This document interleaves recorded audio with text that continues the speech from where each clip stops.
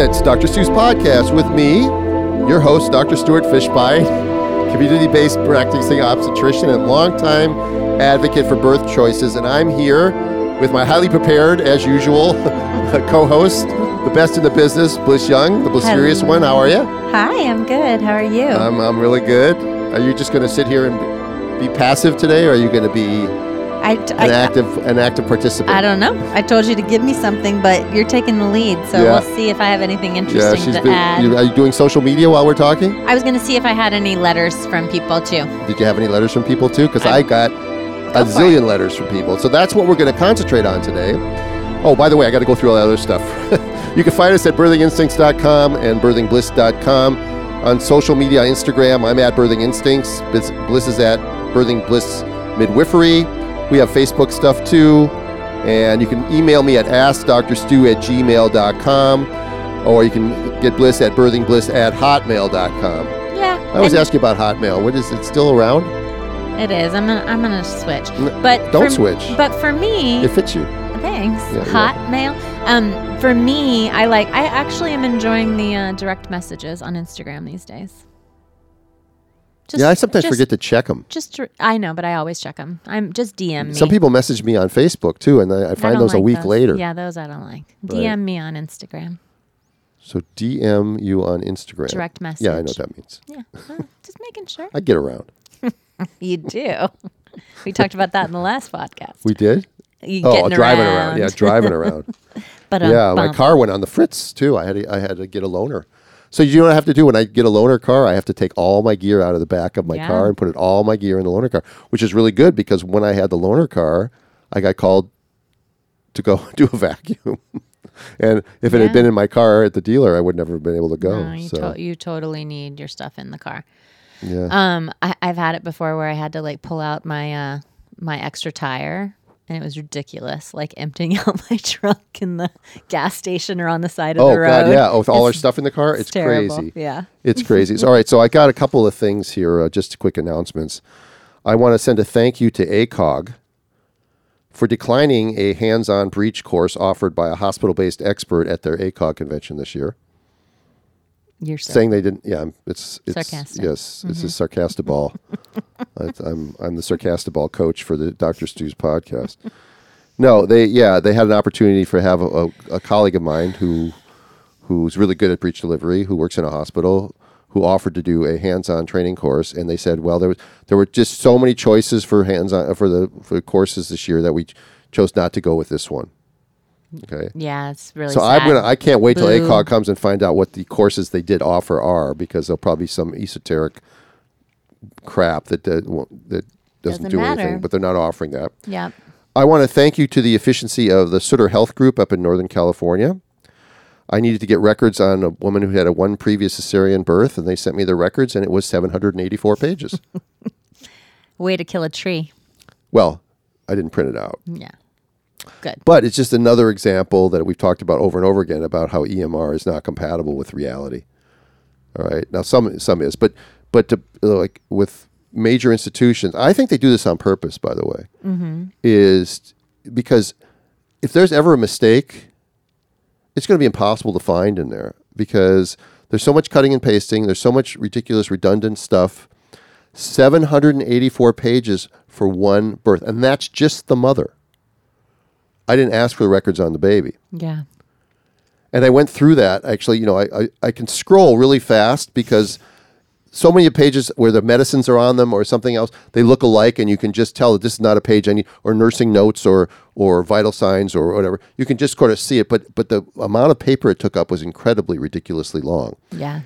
And I printed out 11 pages that had valuable information. And how long did that take you to sort through? I probably got through it in 20 minutes. Okay, that's not too bad. No, but I was just thinking, if there was a lawsuit regarding this patient and they hired a medical expert, an OB expert at $500 an hour to go through 784 pages and just even say he could do 100 pages an hour, which you could probably do more than that if you wanted to, but what's the incentive for that person to do more than that an hour? They'd have to pay him $4,000 to review one record on one cesarean section client. Because if you're doing it for medical legal purposes, you actually have to scan the nurse's notes. You have to scan the medications. Right. Because you're looking for anything that you can find, whether it's defensible or prosecutorial wise. You're looking for something to find. So you got to pay an expert. It's ridiculous. It's a ridiculous number of pages. Inefficient. And I have one more thank you. This is to the Food and Drug Administration, the FDA, for apparently pulling acoustic stimulators off of the market. Acoustic stimulators are what we use when we're doing a non-stress test and you want to stimulate the baby. Oh, uh-huh. They've apparently pulled them off the market, according to my rep from McKesson, Will. So they pulled off the market. So I just wanted to make sure that everyone listening actually feels much safer now, knowing that there are no acoustic stimulators on the market anymore. So what Will told me to do is go over to my sex shop and buy A vibrator? a vibrator. Right. So I'm going to be going Great. over to the sex shop. I will not be buying one that looks like a dildo, though. That would be inappropriate. Don't you Very think? strange. But, I mean, look, I used my phone recently because I didn't have one. I put my phone alarm on the clock. Oh, I thought you had a vibrator on your phone. Well, everybody has a vibrator on their phone. Okay. Right. Good to know. Yeah. All right, never mind. Anyway, You started it. I don't know. I have to look into it because this is just secondhand knowledge from Will. But why would the FDA care whether acoustic stimulators are on the market or not? And why does the FDA have regulation over acoustic stimulator? It's not a food or a drug. Yeah, it would be interesting to know why they pulled it. Yeah. So, Because we have a really nice one in the Century City office. It's a little thing that you push that actually came with the machine. It plugs into the machine. So when you push it, it makes a little mark on the machine that shows that you actually did the acoustic stim. yeah. So now I have a new office and a new NST. Oh, we should talk about my new office. Okay. Right. Yeah. We should talk about my new office. All right. After 34 years in the same office, I moved to a smaller office with a couple of our midwife colleagues, Alex and Sheila. People say, well, why did you do that? And I said, well, the main reason is trying to simplify and lower my overhead. My overhead, that office was really high. Yeah. I didn't really need all that stuff, but I am finding it really affecting my OCD-ness initially because things aren't where, I can't just, after 34 years of doing things the same way, Yes. it's suddenly I've got to do this. I got to order my own stuff. I got to go buy stamps. I don't have a stamp machine now. I got to go lick. I mean, you don't have to lick them, but to put stamps on now, and I have to. All the things that you don't really realize that you need. And the hardest thing that's been happening is setting up a billing service. I'm trying to give this opportunity to this young woman who's starting her own service. It was referred to me by Alex, and it's been a little bit of a hassle. It's sort of a thing where if you don't chase after it, they don't necessarily care that much about your business. And I'm not blaming the woman. I'm blaming the big company that she works for.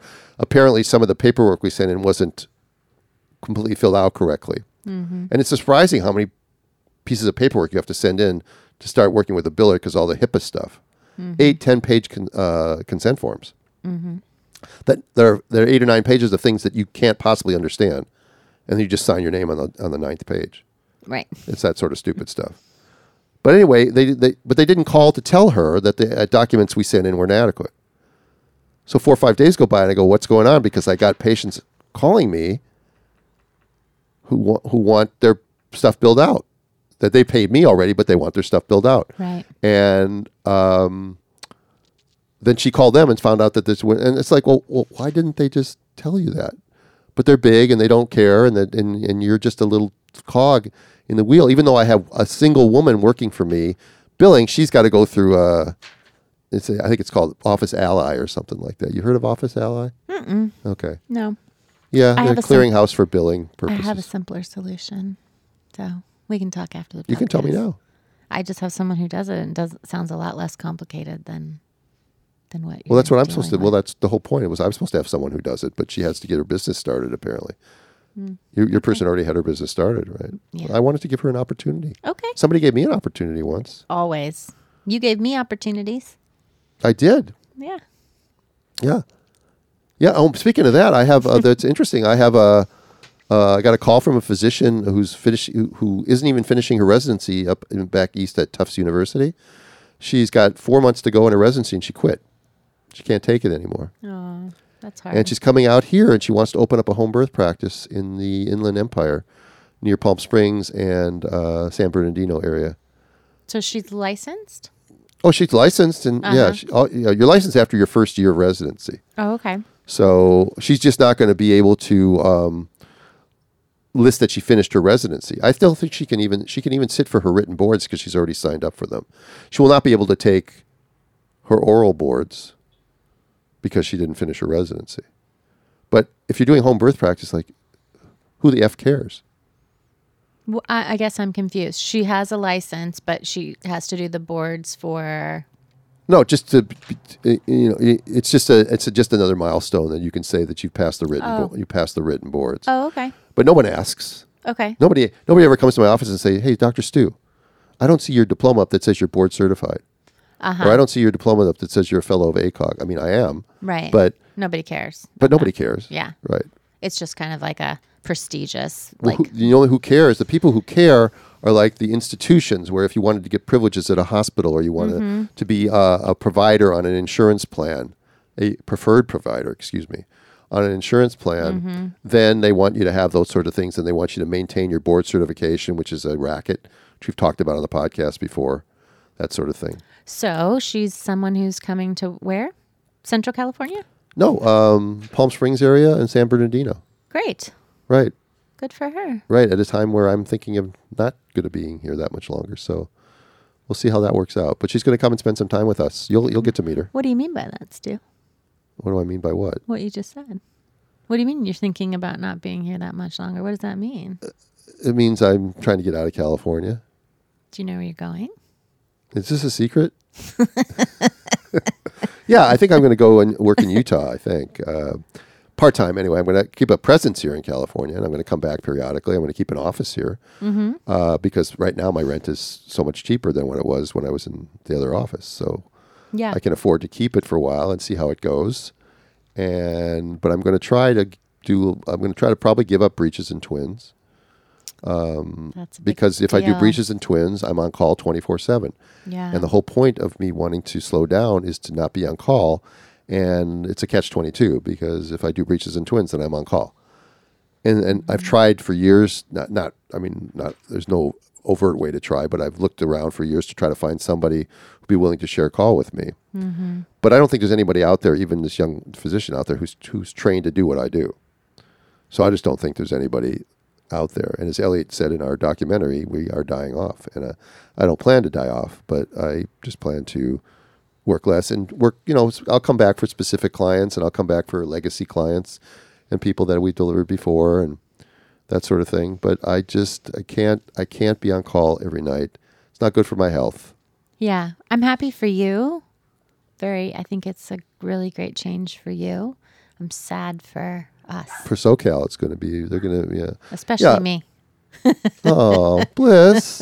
We're going to still do the podcast. Yeah, we're still doing the podcast. Yeah, that's not stopping. By the way. Right. But yeah, just like this week, being able to call you or send my clients to you, it's a big loss for our community and for my practice. Well, if I could stay in California, and if California wasn't so sort of screwed up and wasn't so expensive and traffic wasn't so bad and it's all true. Yeah, if all that in the cost of living, and I can't buy a house here, and I can't, if I could give, but if I'm here and there's a breach, and I say, well, I'm not doing breaches anymore, I'm going to feel like shit. Everybody's going to feel like shit. Yeah. So it's not going to happen. So I sort of have to run away.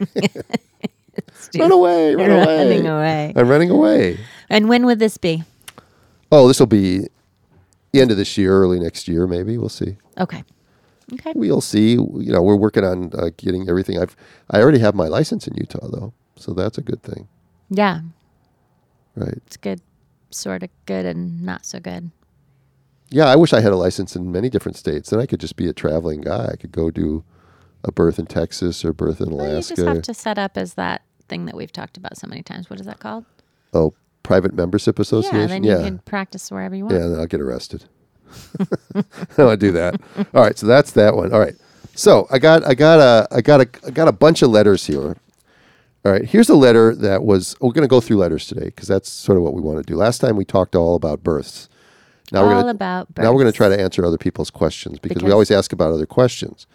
Before I do that, I have one letter written from a member of the Physicians for Informed Consent, which is PIC. It's a membership. It's the thing I belong to, which is a really good organization. People should look into it. You can look it up. Just go to, I think, physiciansforinformedconsent.org and look it up and look at some of the work that they're doing. But it's not really a political issue, but they have noticed some things that are happening politically, and I'm just going to go through some of this stuff. It's mostly not political, but it starts off that way. The first thing that this person says is that Adam Schiff is being sued by an independent organization for physicians for censoring vaccine debate.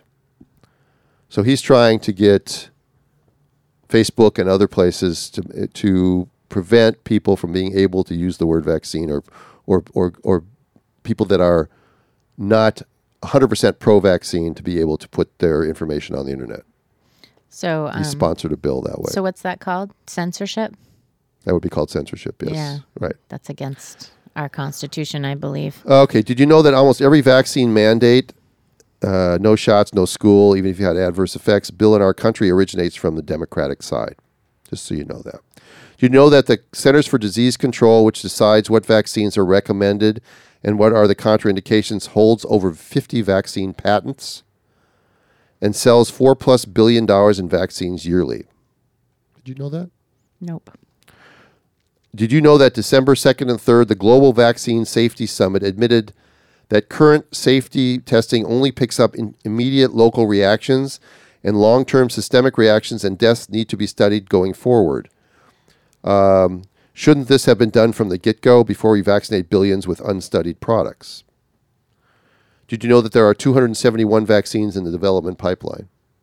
Not surprised. Did you know that poor countries like Haiti and the Philippines, the vaccines have been uncovered laced with HCG, a contraceptive given without consent?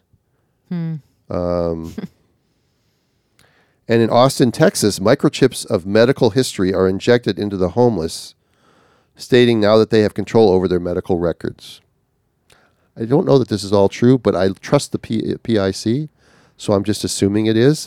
I haven't had time to look into these things, but if anybody has any counter information. Did you know China and Big Pharma are almost identical today as more and more of our pharmaceuticals are sourced in China with little inspection?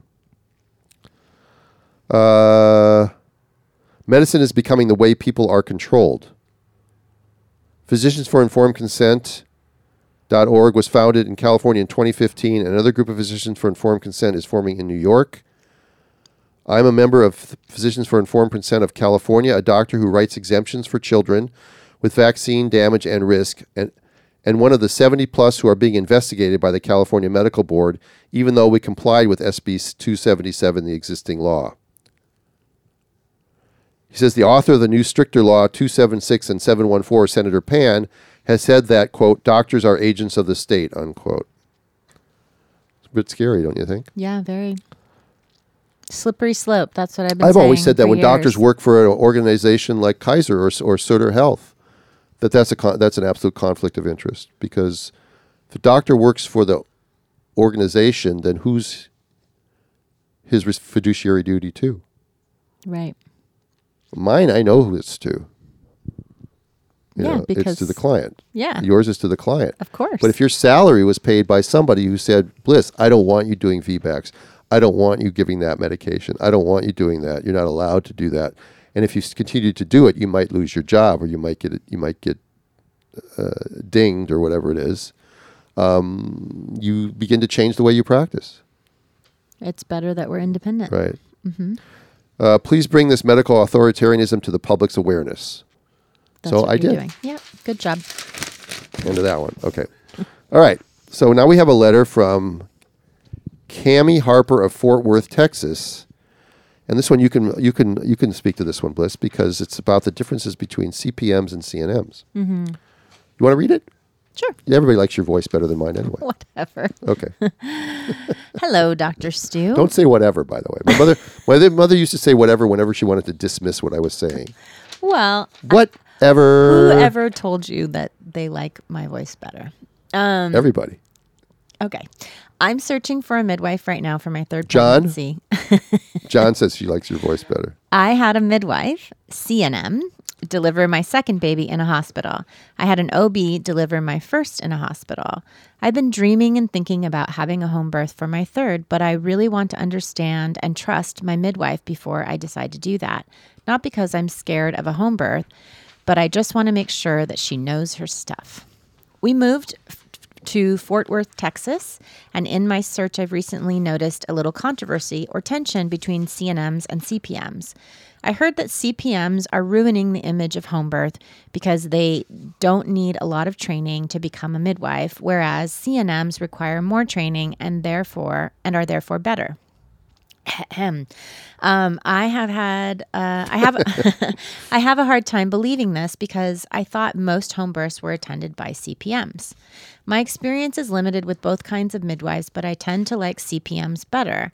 I was seeing Renee at the Santa Clarita Birth Center for the first part of my pregnancy, and she was lovely. She is lovely. Mm-hmm. They seem more... She's in Haiti right now, by the way, or she probably may be back by the time we air this podcast. I know. We should have her on to talk about Haiti. Yeah. Okay. I've been enjoying following her. Okay. They seem more relaxed and wiser. CNMs seem to buy into the fear around birth a little more. Obviously, this is just my experience, and by no means do I think this is all about all CNMs or CPMs. I know there are extremely talented midwives with both credentials as well as not so talented ones. I was just wondering if you could explain the difference for me, and if you have any tips on how to find a good midwife. What kinds of questions should I ask that I can feel more confident in them? I would love to hear back from you and Bliss, because I appreciate your thoughts and opinions, even when they differ from each other.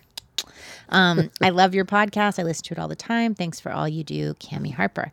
So, I think the main thing to talk about is I don't believe that there's necessarily a hierarchy in terms of CNMs and CPMs, in terms of better education, more educated, all of that. I think that it's important that we, again, this is something that I go back to a lot, is that we distinguish that there's a lot of different ways to look at healthcare and how you manage your health. And here, the Western perspective, so obstetricians, CNMs, nurses, hospitals, is more of a Western perspective. And that is only one way of looking at how to take care of yourself. Correct? Yes. Then there could be something like Ayurvedic medicine or Chinese medicine, acupuncture. So from my perspective, the Chinese perspective of looking at health and well-being is not any less in terms of knowledge and wisdom than Western medicine, but they can be better at doing different things. So if your arm is falling off, you might not want to go get acupuncture, right? You might want to go to the hospital and have them put your arm back on. So certified nurse midwives are trained in a hospital, and they are nurses before they become midwives. So it just makes sense that their perspective would be a little bit more from the medical perspective of how to manage birth. Licensed midwives, CPMs is what you would call them nationwide. Here in LA, here in California, it's licensed midwives. But CPMs, certified professional midwives, usually come from a lineage of midwives, and the wisdom is passed down from midwife to midwife.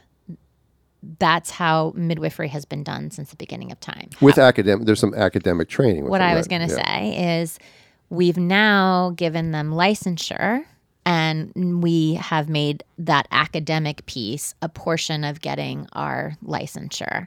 And there's controversy about whether or not that makes somebody a better midwife or not. Sometimes, just like you were talking about, you involve the state and licensure and academia, and you lose some of the things that traditionally midwives have done since the beginning of time. So home births have been done forever, right? And midwives or women attending have been attending forever. So I think it's more about your perspective and what's important to you, rather than seeing it as a hierarchy. So if you're wanting more of the Western perspective, more of the medical minded in how to manage birth, you might connect more or feel safer with a certified nurse midwife. Whereas if holistic care and herbology and all of those things that CPMs are also experts in, feels like more of how you're aligned with taking care of yourself, then a CPM might be better for what you're looking at. That's how I think that's a good answer. Yeah, I agree with you. I mean, I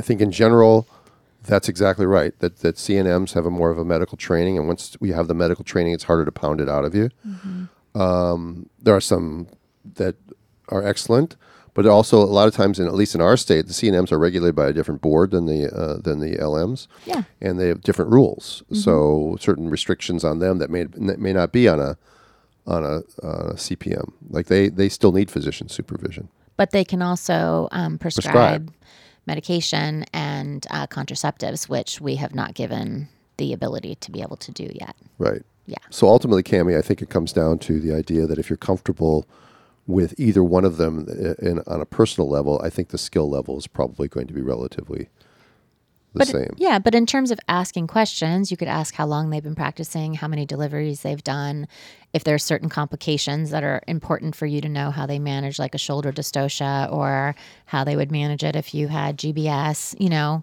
some midwives aren't comfortable with suturing. Some midwives aren't comfortable with giving IVs. I'm talking about nationwide. So some of those might be questions that you might want to ask. You know, if you had to be sutured, would they transport you? Are they comfortable giving you IV medication? Do they carry oxygen across the country? It seems like some certified professional midwives don't do a lot of those medical things because they have a lot of other ways of managing it, and they feel like if it goes out that far outside of the range of normal, then you probably should be in the care of a medical professional. Excellent points. Yeah. Okay. All right. Our next letter is from Brianna, and Brianna's in Coos Bay, Oregon. So we had, let's see, where was Cami from? Cami was from Fort Worth. Texas, right? Texas, correct. Mm-hmm. And now Brianna's from Coos Bay, Oregon. And she has a question about calcified placentas. Okay. So she writes, "Hi, Dr. Stu. I found your podcast through social media, mainly because I'm an avid Birth Hour listener, and many women have mentioned your services in breech and twins. Anyway, I delivered my daughter in January of 2019 at 38 weeks and 2 days. She was my first child, and her labor came as a surprise because I was mentally preparing to go past 40 weeks. Sorry. Why are you laughing? Because you're preparing, it's like planning when you're going to go into labor doesn't really pan out very often. Yeah, that's true. My pregnancy was very uneventful. My blood pressure was normal, and the only side effect I complained about was mild swelling after a full day of work. I went into labor naturally, and there were no complications with the birth of my daughter. After her birth, the placenta was delivered within minutes, and upon inspection, the midwife in the hospital, so it was a CNM, probably notated, she must have written in the chart that my placenta was calcified, which was odd because I'm 22 years old and have never smoked in my life. When my OB did rounds the next morning, I brought up my placenta, and she brushed it off, mentioning it doesn't mean anything. Good for that OB, by the way. Upon my own research, I found a calcified placenta can be serious. I'm inquiring what your thoughts are on a calcified placenta. Could it have been possible I didn't have the correct due date, even though I had scans that dated the due date? Was it my chocolate milk craving that caused the placenta to calcify early? Thank you for your help. I very much enjoy listening to you and Bliss discuss all things birth. Bliss is in my thoughts during this time. Thank you. Yeah. So, Brianna. My first question would be, did she have heartburn, and did she use Tums? Because you think that contributes to calcification? I've definitely seen more calcification on placentas where a mom is using Tums regularly. So it couldn't have been her chocolate milk, though, right? I don't think so. But nutrition, overall nutrition could But she make says a she's difference. very healthy, and she's only 20. Listen, sometimes placentas calcify. It doesn't mean anything. I've seen many women with a grade 3 placenta who have a biophysical profile. It's 100%. It's perfectly normal. Mm-hmm. And the baby's healthy. Yeah. So the idea that a calcified placenta is a problem is only a problem if some of the testing or the growth of the baby or something is wrong. What happens, however, is that if a doctor is looking to plant seeds of doubt in people, and they will then tell you have an old placenta. And when you say you have an old placenta, that implies that old means it's not working as well, which of course, looking at my body would probably be true. I'm rejecting that. You can reject it. You look great. No, me in between my back and my legs and my knees. And another reason that I think not being on call every night would be a good thing. I agree. Okay. So my whole thing about it is that it's not, to me, it's not a big deal. And the fact is that I'm glad they didn't know before you delivered, because if they had known before you delivered, they might have scared you or pushed you into induction or done something weird. Even though you were with only 38 weeks, they might have said something or done something weird. So I'm very glad. And I love the fact that your doctor said it doesn't mean anything, because in hindsight, it doesn't mean anything. And if it's just a red flag that you look at, then you say, okay, it's a grade 3 placenta. Let's look at blood flow. Let's look at the biophysical profile. If they're fine, then it doesn't mean anything. Yeah, sometimes when babies don't gain a lot of weight or something, we say look at the whole baby. So look at everything. Don't just look at one individual thing. Kind of look and see if there's a lot of factors that are showing us that we might want to change the direction of care. And for you didn't need that. So, but I'd be curious for her to reply and let me know if she took Tums. Okay, so Brianna, you need to let us know if you took Tums. You can email me at askdrstu@gmail.com and let me know. Okay, so the next letter, this is a longer one. It's a little bit sadder too, but I think we need to talk about it. This is from Charlotte in San Francisco. Okay, so it's three different states so far. Okay. Whoop, whoop. Right. Good afternoon, Dr. Stu. My name is Charlotte. I have heard a lot about you recently from women on a podcast called The Birth Hour. So that podcast I did with The Birth Hour is getting around. Okay. Because that's a very popular podcast. Yeah, it is. And people have found me from that podcast. That's great. So, and then they found you, obviously. Okay, I'm going to try to summarize this because she writes a lot of stuff here. Okay. And then it's funny how she writes a lot of stuff, and the first sentence is, to make a long story short. I wonder how long it would have been. Yeah, really. Okay, I'm sorry, Charlotte. Okay. So, because it's a sad story. So I just wanted, my baby was breached, and after doing spinning babies recommended positions, moxibustion, Webster, and all that stuff, I was left with ECV as the only option. If I was to continue care with my midwife and deliver at home or the birth center at 38 and a half weeks, I went to a hospital in San Francisco for an ECV. The doctors told me the success rate was about 50%. And if it didn't work, they would plan for a C-section. I told them I didn't want a C-section even if it didn't work. I asked about vaginal breech delivery, and I was told it was unsafe due to double footling positioning. Now, I will just tell you right now that it's very unlikely that your baby was double footling at 38 weeks. It's very unusual. It's a complete breech with the feet presenting, but unless the hips are extended, it's not a footling breech. The problem is that most people who don't take breech classes or don't take a breech seminar don't understand what that means. And they think if the foot's first, it's footling. That's not so true. They told me that both of these were not options about going home or going into labor, so because it would put my baby in mortal danger. So they attempted the mortal danger. Mm-hmm. Is there any other kind? Mm-hmm. Right. They attempted the first ECV with a tocolytic, so they probably gave her terbutaline. Mm-hmm. It was very uncomfortable, and I informed them that it really felt as though they were pushing her head further into my rib cage. They attempted 5 times, and she didn't move. Then they told me that I could either schedule a C-section or do a second ECV 2 days later. Stay in the hospital and then try again, no, basically. I probably go home. Oh, I thought you said she couldn't go Well, home. that's what they were saying. But, okay. They made it seem like an emergency and said that I needed to come back on Friday. So, again, if it's an emergency, you wouldn't let her go home. If it's not an emergency, why, that sort of thing. So you get where I'm coming from. It's an emergency because they didn't want her to go into labor. My suspicion is with a breech baby. Mm-hmm. Okay. I reluctantly agreed to a second ECV under anesthesia and to book a C-section for the following Monday if it was unsuccessful. On Friday, I presented back to the same hospital for my second ECV.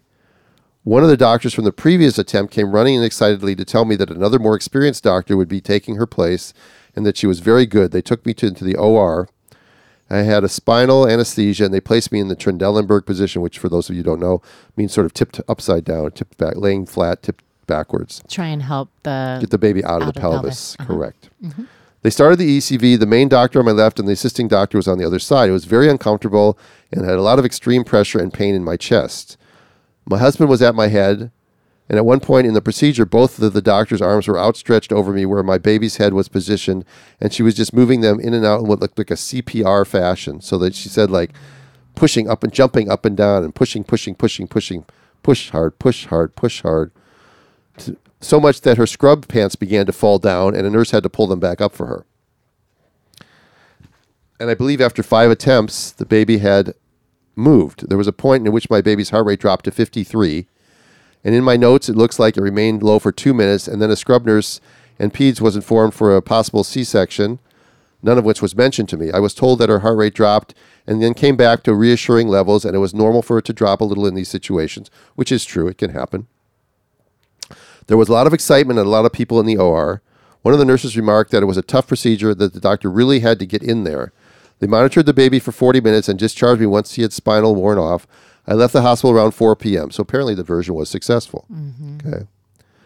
That evening, I felt movement. You know what's coming here, don't you? Yeah. I went to bed. I woke up in the morning and got on with my errands and went out for brunch at around 11. I noticed I hadn't felt any movement. My best friend was with us. I asked her to listen to the baby when we got home. She was a midwife from the UK. She couldn't hear anything with her Pinard. He instructed me to do things that normally provoked movement, so I had some ice cream and got in the bath. After a few minutes in the bath, no movement. I didn't feel right. I went back to the hospital, and they told me my baby had passed away. Upon delivery, there was nothing that indicated how or why she had died. She looked normal and healthy, as did my placenta and cord. There was evidence of a mild... Oh, that's on the pathology report, it says there was a 2-centimeter intervillous hematoma on my placenta. Now, that's very small. So ultimately, they reached no conclusion about the cause of the fetal death. I would appreciate the thoughts, opinions that you had on the matter, especially regarding the standard of care and the ECG procedures. Well, it's a really difficult thing to comment on. Only reason We're so very sorry. Yeah, we are very sorry because it's tragic. And it's probably iatrogenic. I mean, it's not like something that would have happened had they left your baby in the breech position and never done the ECVs. It is a known risk of ECV. And the reason I wanted to bring it up was the fact that they attempted this so dramatically twice. You know, I try it when I do an ECV. I do one try, and if that doesn't work, I might try to go the other way. And if that doesn't work, then I stop.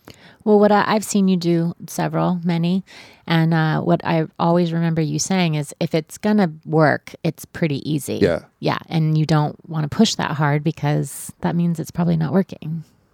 Yeah. Yeah. And the idea that they had to push that hard where they're actually sort of doing CPR like on your belly, like pumping on your belly, pump, pump, pump, to get the baby to go down, it's an odd thing to me. And the idea that they're so afraid of doing breech delivery or supporting your decision, which is a legitimate one, of trying to have a labor with a breech baby, that they do something that's this dramatic twice in 48 hours. It's a tragic thing, and it doesn't need to be necessary if people brought back the skills of breech delivery. And trust that, the variation of normal is that sometimes babies, 3% want to come out with their butts out, it's a variation of normal, and all of this intervention, just like everything we talk about, there's a ripple effect. Yeah, it's just one of those things where, again, because I do so much breech delivery, I see these sorts of, I'm a clearinghouse for these sorts of letters, and it's really sad that, again, like they had to push so hard to get you to try to turn this baby because they didn't give you any other options. And because most of the country doesn't even provide you with that many options. So Charlotte, I'm really sorry. Yeah, we both are. Thank you for reaching out and helping us educate other families. Yeah, I have another letter related to breech from Lily in Colorado. And she writes, "Hi, I haven't spoken with you before, but I'm hoping you have a few minutes to share your wisdom. I'm in Colorado, 4th baby, 38 2/7 weeks pregnant, uncomplicated. This baby is breech, all prior vaginal deliveries. I've had 2 failed external versions. So once again, what's with trying? Yeah, well, why keep trying? Yeah. Yeah, I don't understand why people are trying so hard. I guess they feel like if I can't get it to turn, I have to do a section on this woman. Right. And so I think they probably are a little bit sometimes overzealous. My provider was previously supportive of me attempting a vaginal breech delivery, but no longer because his head is measuring in the 99th percentile with an estimated fetal weight of 4,200 grams. First of all, estimated fetal weights are notoriously unreliable. And secondly, that's within my parameters, but some people cut it off at 4,000 grams for their breech delivery. So the fact that he was even willing to support you initially for a breech baby is admirable to that effect. However, she says her third baby weighed 9 pounds, 12 ounces and had a 15-inch head. Mm-hmm. Happens. And was born precipitously over an intact perineum. Ah, good for her.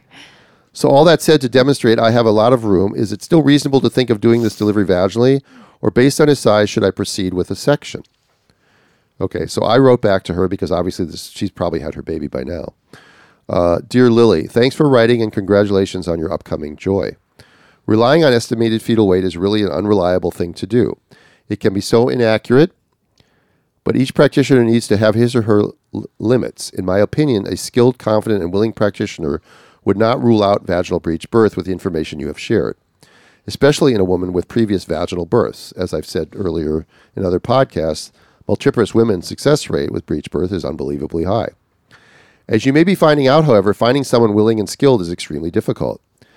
If your baby otherwise meets the usual safe criteria for a vaginal breech birth, flexed head, frank or complete, etc., then it is more than reasonable to plan for a vaginal birth with a very high likelihood of success. You certainly have the right to refuse a cesarean just because baby is breech, and hopefully your doctor will honor your decision. I hope you don't find yourself in the position of having someone not skilled in breech on call, though. That puts the physician in a bad spot, too. If you can find someone else locally or travel a bit, it would be worth it. I am really sorry at this time, when you should be relaxed and nesting. You are dealing with the failings of academic obstetrics to teach breech birth as a core skill. I always have to stick that in there in my letters, Let me know if I can be further assistance. I said all the best and Merry Christmas. So this was a letter I got in December. Mm-hmm. We hadn't been doing podcasts. So, Lily, if you had your baby, I would love to hear back from you, and you can tell me what happened at askdrstu@gmail.com. But, this is a woman having her fourth baby who's given birth to a 10-pound baby before with a big head. And yet... she doesn't have options. Yeah, she has no options. Mm-hmm. So that would be the theme of this podcast, I guess. Of every podcast. Yeah, of every podcast. So we should just have the same title for every podcast. So we have to do the rest of the letters next time. No, but I have one more announcement to make. Okay. Okay, because I know we're running out of time. Mm-hmm. Read the title, because you'll love the title. Oh, gosh, I put my glasses away. Oh, really? I thought we were done. Okay. Really? He says. Okay, here's the title, because I wanted Bliss to read this. It says, Viagra could help women avoid emergency childbirth. Research finds. Okay, this is great. This is out of Australia. I'm so confused. I know. Isn't it great? All right, so these days, Philip Wright is a happy, healthy 2-year-old, but his entry into the world was anything but calm, and the experience still haunts his mother, Jo. It was the most terrifying moment of my life, she said. I thought he was going to die. What began as a normal labor for then the 24-year-old became a medical emergency when Philip's heart rate dropped to a dangerously low level. Doctors told her she needed an emergency cesarean. There was no time for anything. They told me straight out my baby was coming out. I was so scared I thought I was going to throw up. That's probably just labor. Each year, thousands of Australian women need emergency C-sections or instrument-assisted deliveries because their babies have become distressed during labor. Obstetrician Sailesh Kumar from the Mater Research Institute at the University of Queensland believes he has a solution. He found administering Viagra to women in labor could significantly reduce the chance of babies becoming distressed, therefore reducing the need for emergency cesarean. The theory is that sildenafil citrate, which is the generic for Viagra, is in the erectile dysfunction drug might help. During contractions, blood flow to the mother and baby can drop off by as much as 60%. I thought it could drop off even more than that. If adequate blood flow is not restored between contractions, the baby may become distressed because it is not receiving enough oxygen. That makes sense, right? Mm-hmm, Okay. mm-hmm. Drugs like Viagra dilate the pelvic blood vessels, which increases blood flow to the placenta and improves oxygen supply to the baby. In a pilot trial, doctors gave the drug or placebo to 300 Australian full-term pregnant women in labor and found the medication have the rate of women needing an emergency cesarean, have the use of forceps deliveries, and cut the time spent in later stages of labor by half. Interesting. Intravenously. So if this does prove to be beneficial and reduces fetal distress in labor, this certainly would be a very effective way to reduce cesarean sections. Okay, a larger study is necessary because there was a study that came out previously. As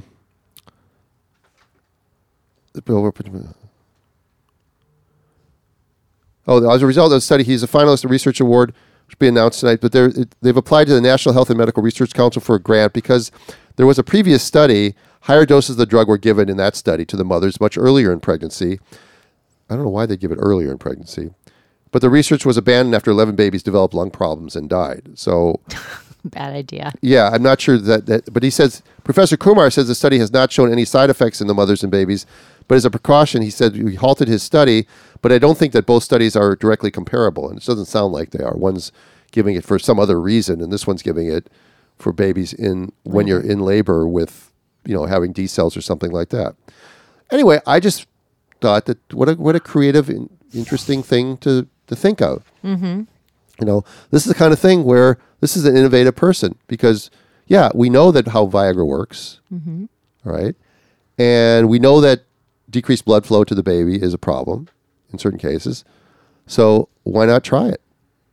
Well, because there's risks when you try stuff like this. But, if it helps, if it's used judiciously, then... Yeah, the question is, why are all these babies getting into trouble? Exactly. In the first place. I mean, there's so many questions there, but I always like that it's provocative and it's sort of an interesting thing that I just wanted to throw out there because I'm not suggesting that my midwife friends start carrying Viagra in their birth kits, but yeah, you never know. You never know. Yeah. So that's all the time before we have letters. That's all the time we have for letters today. Yeah. So you think we'll have to do more next time, I guess? We might still have some catch up to do. Yeah. But some of the letters are long and it's really hard and I don't know. I probably should summarize them. Yeah. Mm-hmm, mm-hmm. So Bliss. Yeah. We're back on track. Great. I'll see you in a couple of weeks. What's in a couple of weeks? We'll come back and record. Oh, we'll come back and record? We'll be on track. Do people know that we're going to Ecuador? Yes. Oh, we've told them that? Mm-hmm, but we're going to do a podcast there. We are going to do a podcast. Mm-hmm. We should do a podcast from the top of Machu Picchu. Okay. We could do that. Let's do it. I'll be out of breath, so you'll be doing the whole talk. You'll be doing the whole podcast. People like me better. Anyway, guys, this has been podcast number 164. And I really do appreciate the fact that I say this every time, that I know that there is a zillion podcasts out there to listen to. Obviously, the birth hour is a good one. But we're really happy that you listened to ours, and we would like you to share it, as Bliss always says. Bye-bye? No. Oh. Share the podcast. The bye-bye comes later. Oh, share with your friends. If you like this podcast, share with your friends and make sure and give us feedback and let us know what you think. And send Bliss some letters at birthingbliss@hotmail.com. I don't want to get all the letters. I want Bliss to get some of the letters. Okay. So until next time, this has been podcast 164 on Dr. Stu's Podcast. Bye-bye.